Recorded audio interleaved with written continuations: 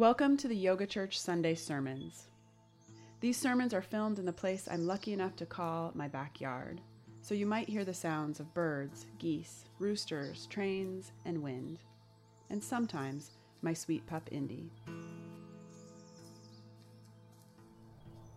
I've had an ever-shifting relationship with the holiday of Christmas throughout my life.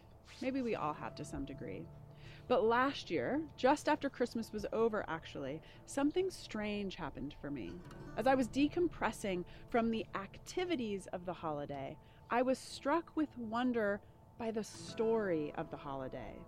I don't mean the academic theological version. I don't mean the particularly American version. I mean the version that just showed up in my mind and heart as I was taking down my Christmas lights. I was struck with wonder over the vulnerability of God in the story. Now, if you've been on this journey of spiritual search with me for any amount of time, then you know that I deeply believe in God. And you know that I have no idea what that last sentence really means.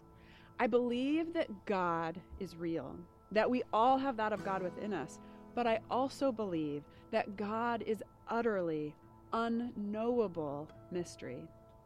This is the paradox of my spirituality. I believe both things. Deep in my body, I believe both things. But it's this paradox of belief that leads to my love of Scripture, I think. I love to read the ancient stories of people trying to figure out who and what God is. And in the vast corpus of stories about God, Christmas is a doozy.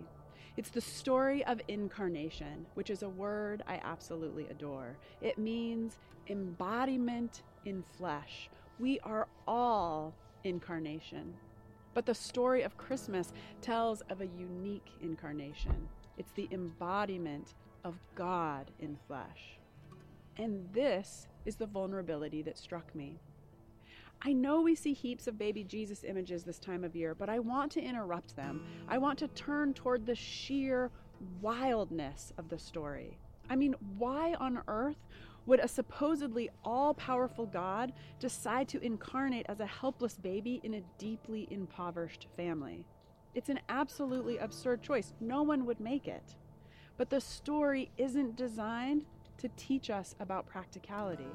It's a story we tell to remind ourselves that God is with us. And according to Mary, the mother of this unique incarnation, who said, God has scattered the proud in the thoughts of their hearts. God has brought down the powerful from their thrones and lifted up the lowly. God has filled the hungry with good things and sent the rich away empty. Christmas is also a story we tell in order to remind ourselves that God begs for an end to injustice. So much so that God made the absurd choice. Christmas tells an absurd story, but it also tells an utterly human story. It describes something that happens every day, the event of birth. But no matter how commonplace the event of birth may be, it's always a wildly inspiring experience. Watching as new life arrives in the world gives one the sense of miracle, of survival, of hope. It gives us the sense that justice will prevail. The story of Christmas, the story of birth, the story of unique incarnation speaks of the wild willingness of God to take risk, of the wild generosity of God to be vulnerable. The Gospel of John says, "What has come into being in him was life, and the life was the light of all people. The light shines in the darkness, and the darkness did not overcome it." We celebrate Christmas, the story of a birth that reminds us that God is with us, that reminds us that God begs for an end to injustice, as a reminder that the darkness will fade, that the light will return. So in closing, I leave you with this blessing, again from artist and minister Jan Richardson, called How the Light Comes. I cannot tell you how the light comes. What I know is that it is more ancient than imagining, that it travels across an astounding expanse to reach us, that it loves searching out what is hidden what is lost, what is forgotten, or in peril or in pain.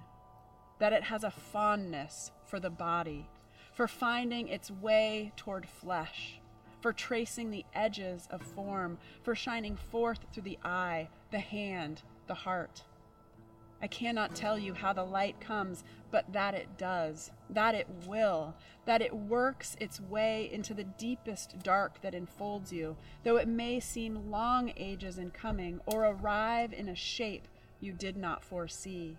And so, may we, this day, turn ourselves toward it. May we lift our faces to let it find us. May we bend our bodies to follow the arc it makes. May we open and open more and open still to the blessed light that comes. Merry Christmas. Get reflection questions, join the discussion, subscribe at summercushman.com. And don't forget to sign up for the Yoga Church annual retreat happening July 7th through 11th, 2019 on Bainbridge Island.